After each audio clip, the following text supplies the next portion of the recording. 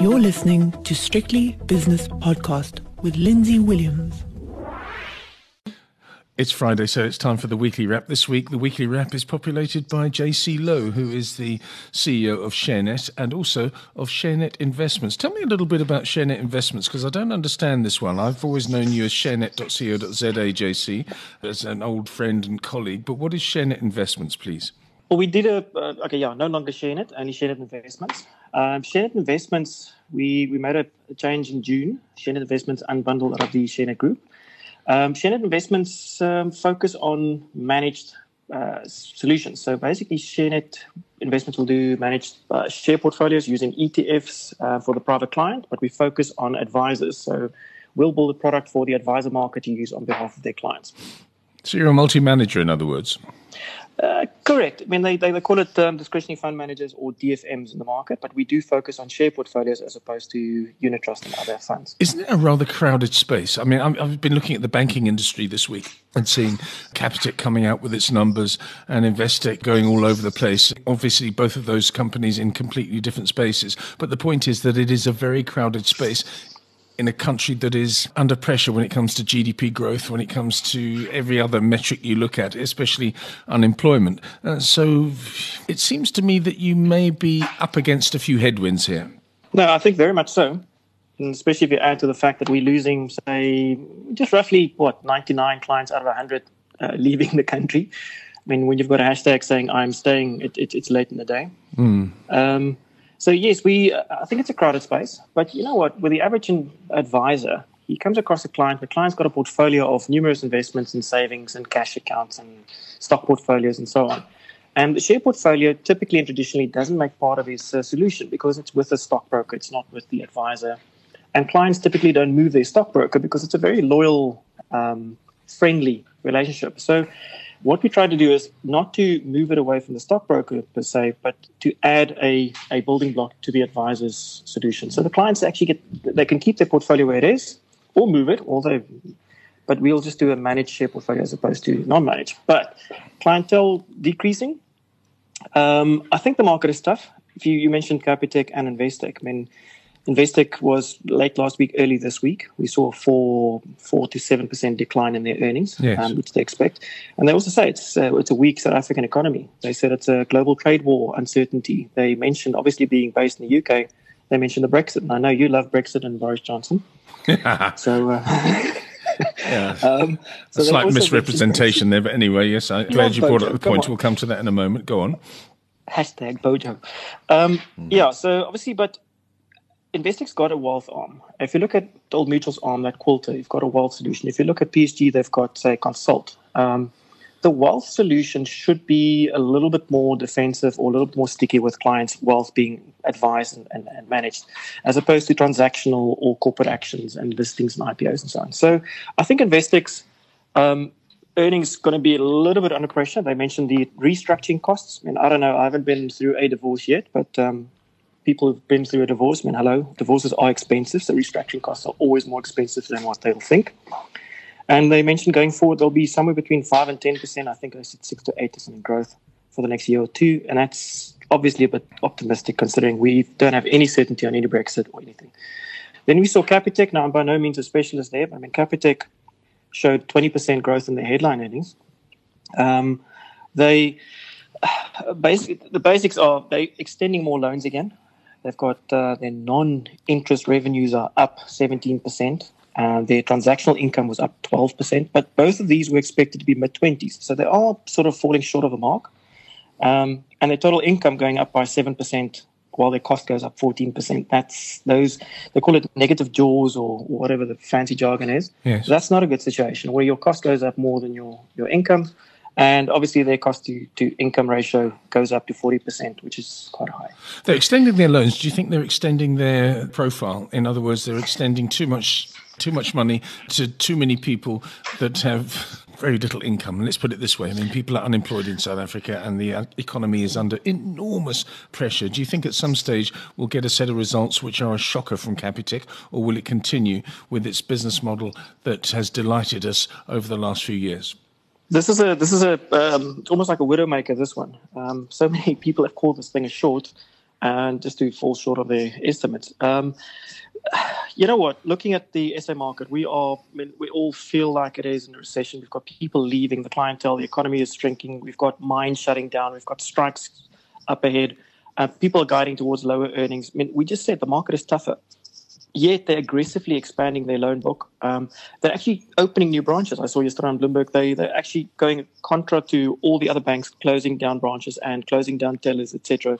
Capitec's are actually expanding their branches. So looking to the rural community, the people that may not bank via their smartphone, they may just want on a Saturday morning to go down there and say, excuse me, I need this loan or I need this finance or I need to withdraw this money. That's what their target market is. And that's still a big target market, the unbanked in South Africa. Correct. And many instances, you said Saturday morning, many instances Sunday morning. So why should we have banking hours? Why, besides having a 24/7 McDonald's, banking, if you want to capture a wider variety of people, you've got to extend your hours or change your hours because many people are at work during the day. You can't make banking hours. So just a different service. But you know what? If they're not, the bad loans aren't that bad or it's not coming through in the results. So when do we see the bad or the loans non-collectible, what do you want to call it? You don't see the recession in the numbers yet, and that's quite strange. So I don't want to make a forecast here, but surely the pace of growth has got to slow down. And when it does, I think this market or the share is priced for as a growth share. So when it does slow down, it's probably going to be under pressure.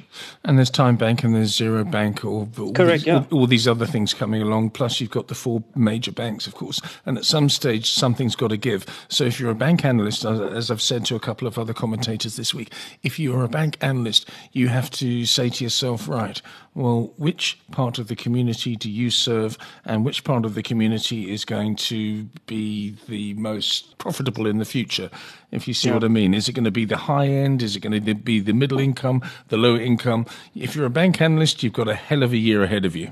Correct. I agree. And you've got, we just mentioned that the guys are leaving. If you're going to focus like Investec on the high net worth, we've seen outflows. We just recently looked at the outflows again. End of last month, we saw year-to-date outflows of 114 billion. Yes. That's shares and bonds. This month, it didn't let up. You would think after a heavy month, it would have a quick bounce or something. It's still declining. It's now at 116 billion. So another 2 billion left our shores. And why? I think the confidence in this market is just not there. People are leaving, so they're not willing to invest. We've seen corporates raising cash offshore as opposed to local. We've seen, and why? We've got an NEC meeting this weekend, come to think of it, with Tito Mboweni. He's got to lay out his growth plans. Moody's is waiting. They want to see what's happening. We want to see the Rand is showing you, if you look at our credit default swaps, we looked at it this morning, that's spiked up probably about 20% higher from levels. And Moody's, the whole country is waiting for certainty. How are we going to grow? They say we are going to grow, but how? And once they start showing that, I think people can start investing again. But JC, we've been talking about this for 25 years now. We've been talking about this for just over 25 years now. Yeah. When are we going to actually say that all these meetings and all these indabas that we have and all these NEC committees and every other committee that you care to mention, when are they going to actually yield results? Because it's starting to get a bit tedious. It is. And if you speak to a client, your stock standard question from advisors or clients at this stage, and I know this is not a podcast to go and say be negative, leave the country and invest offshore. But your 4 out of 5 questions, or the majority of the questions, are how do I invest offshore? What opportunities do I have? What vehicles can I use? How do I use my R1 million allowance? So that's showing the sentiment in this market. And if you look at the stats, you see the S&P 500 growing, outpacing the all share. That doesn't help. So we need certainty. We see banking strikes. We see Sibanye just announced that the Lonmin Marikana mine shutting down intending on reducing the job count by about 5,200 people. Now, this is the mine that's 7 years ago lost, 34 miners. You've got... Yes. You've got some emotions going to run high there. We're full of strikes. We're full of pressure. As I said, it's Friday afternoon. It's supposed to be beer time, so let's not go into depression. Well, why not? I mean, it's the best time to go into depression. Actually, Monday is the worst time to go into depression because you should be looking forward to the week. But let's go into depression now. And let's talk about the state of the South African boardroom and the way that it conducts itself. Because when I look at Blue Label Telecom, I think to myself, my goodness me, why on earth did you buy Cell C? Because it's now worth absolutely nothing. Maybe the South African boardroom is not all it's cracked up to be, because years ago everyone said, well, the CEOs and the asset managers and everyone in South Africa are so well versed, they're so well educated, they are so competent at what they do. But over the last 2-3 years, we've proved ourselves to be completely incompetent. Yeah, no, agree. And I think just in general, if you look at an analyst forecast for next year's earnings, they always start very optimistic. And as time progresses, they'll bring it down and say more realistic. And obviously, as information becomes available, they'll cut their estimates or adjust it. And I think we started this year with a outlook or a house view and said, every year we start the year saying, if they could just fix this, then the market can do that. And this year we said, take certainty, invest your money in the bank, invest it in the income fund, take 9% home, until certainty arrives. And at the moment, that's panned out to be quite accurate. Now, analysts are too optimistic. Business owners are too optimistic. So I think the SA Inc. went 2, 3, 4, 5 years ago and said, we should expand offshore. I mean, you've seen the corporate failures going offshore. And that was also high conviction CEOs coming in and saying, this is what I'm going to do. So, yeah, I think we need a bit of a reality check. And I think people need to focus on their core businesses. I mean, they need to do what they do well and stick to what they're doing. And that's... Sticking to what they're doing is something that Blue Label Telecoms has not done, because they got into the Cell C business. It's currently on the sharenet.co.za screen, one of the most viewed shares, and it has been for the last week or so, R2.97. If I phone you up now and say, ShareNet Investments, please may I open an account, would you allow me to short Blue Telecom and also Steinhoff at the same time? Can I short Blue Tel and Steinhoff with you, please? I think it's probably one of the hardest stocks, or those would probably be the hardest stocks to short, because there won't be any stock to go on lending. But yeah, again, Steinhoff, I mean, I might take flack here, but I mean, Steinhoff is still where we're trading today. 99 cents. It's still about 99 cents too high, isn't it? Well, it really is. That's the whole point. It's going out of business, and it's going to be 50 cents and then 40 cents, and then it'll be suspended. That is what's going to happen. And the same thing might happen to Blue Label Telecoms, although that's slightly unfair, because although they've obviously had this disastrous foray into the Cell C business, but their other businesses are making a little bit of money here and there. But I tell you what, JC, there's a couple of train crashes on your sharenet.co.za front screen here. It is. And if you look at... just look at the weekly moves. You've got the all share down, 2% odd. You've got gold down 2%. There's no safe haven there. And you've got, wait for this, Bitcoin down almost 20% for the week. Well, it's down 30% since the end of August. So, yes, I mean, this is... I don't understand Bitcoin. I don't pretend to understand Bitcoin. Me neither. So the only time I see Bitcoin is when people are holding for the moon and, But at this stage, you've got people calling it's below 8,000. They want to see 4,000 before they start buying. And again, as a currency, we've all done this discussion as an investment or a currency, how volatile this is. Yes, blockchain is lekker, but as a currency, this thing is so volatile. I don't know how people invest in it. 14 days ago, actually no, about 13 days ago, Sasol was around about 305, 306 Rand per share. It's now 266 according to sharenet.co.za. It's up 0.7% on the day. This is another South African company that really hasn't done very well. It's bought something that it shouldn't have bought. I mean, it's like Blue Label Telecoms bought something it shouldn't have bought. Brait bought things they shouldn't have bought. Why do we buy these things? Why not just stick to what we're good at? It's again an example of a South African company venturing offshore, investing in something 30, 40, 50% of their market cap, taking a huge bite at something they can't control. I mean, in Afrikaans you say, ver van jou goed naby jou skade. So I'm sorry, what's that? If you're far from your investment, you're close to your damage or the negative impact of it. Just say it again very slowly so I can write it down. So in Afrikaans, ver van jou goed naby jou skade. Okay, that's a great phrase. It's actually very lyrical as well. Anyway, go on. So if you're going to try and invest offshore, I mean, someone like the overquoted Buffett always invest in a business and keep the management. So Sasol, we're picking on Sasol now because they are just shocking. results not being released. I mean, buying something, running almost like 100% over the cost and timelines. I mean, and no one's being held liable. We're now seeing a little bit of shareholders' activism coming through. We're now seeing a little bit of pressure on the CEO. Happy to see them come in and take decisive steps like investigations and so on. But now they need to follow through. They need to show that they return to their core. We want to invest in a business for a certain category, let's say in oil, and please don't go and expand and don't make our decisions on our behalf. Invest in something, stick to your knitting, and make us build a portfolio around you. Yeah. So we're not very happy with Sasol, I must say, and it's something that was, again, a top 10 or top 20 share. And today we don't see results, and they just keep postponing it. So, yeah, where are we? Late in the day. Okay, your share net investments. Just tell me exactly how I can get the Sasol share price, because I'm not very good at navigating your screen, although it's very navigable. Tell me how I do that, because I have to say, JC, that sharenet.co.za has a wealth of information that people don't quite understand. It's one of the most brilliant and free websites there is if you're a professional investor or a first-time investor. So how do I get Sasol? Let me put in SOL in search shares, yeah? SOL. That's exactly. Okay. Well, it's the number one platform. I am slightly biased, obviously. No, you're not. But it's the number one. It's the number one data portal in the country. I mean, it's just look at their daily mailer. That's ShareNet Daily. Every day, sort of 5:30, they send a ShareNet Daily. Just look at the content on that thing. It gives you the most great news. So, and that's free. I know it is. Go anywhere else, you need to subscribe and pay money. So are my podcasts, unfortunately. But let me just have a look at the share performance. If I put share performance here, there we go, data for Sasol. Oh, my goodness me, look at this thing.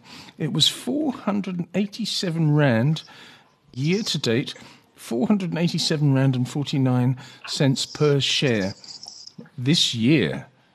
That was the high. And the low is currently, well, the low was 260 Rand 20, it says, according to your website, and it's now 266, so it's coming up to a year low. But it's almost halved in price. It's extraordinary. Correct. Yeah, going from 480 to 260, 250 or so. And it went to as low as, what was the low again? 230 something. 260.20 was the low, but I think it's a closing low. It may have gone lower.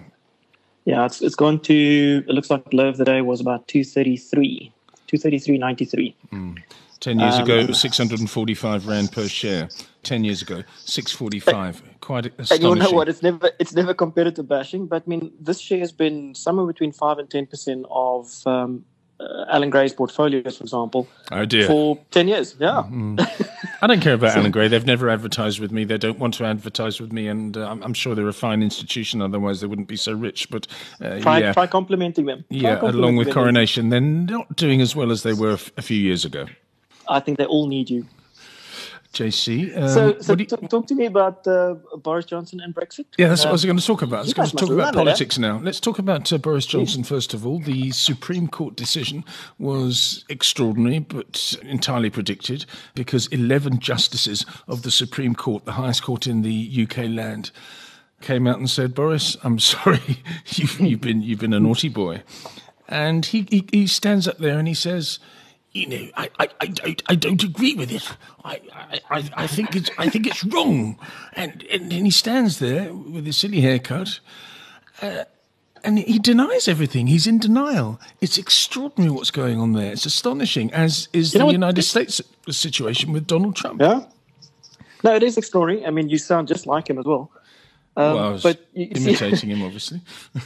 You see so many memes from of Theresa May saying how easy it was. I mean, hey, Boris, it was quite easy, wasn't it? So we kept on throwing insults at May, saying, "Listen, why does it take this long? Why the uncertainty? Why is it not going anywhere? It's taken 3 years." And Boris comes in and said, "We're leaving come hell or high water," and sorry, it's not. So yeah, and you mentioned Trump. I mean, that's again, it'll be on our weekly mailer. You can people can follow our weekly insights. You can go to sharenetinvestments.co.za and you can just subscribe to our weekly mailer. It's called Easy Investing. But we'll cover this in more detail. It's, again, you've got a lot of noise. I mean, impeachment of Trump. I mean, okay, first off, let's say you are successful. Who's coming in? So you've got his 2IC coming in, which I think cannot take a decision or, anyways. So what you've got is You mean the Vice President, Mr. Pence? Correct.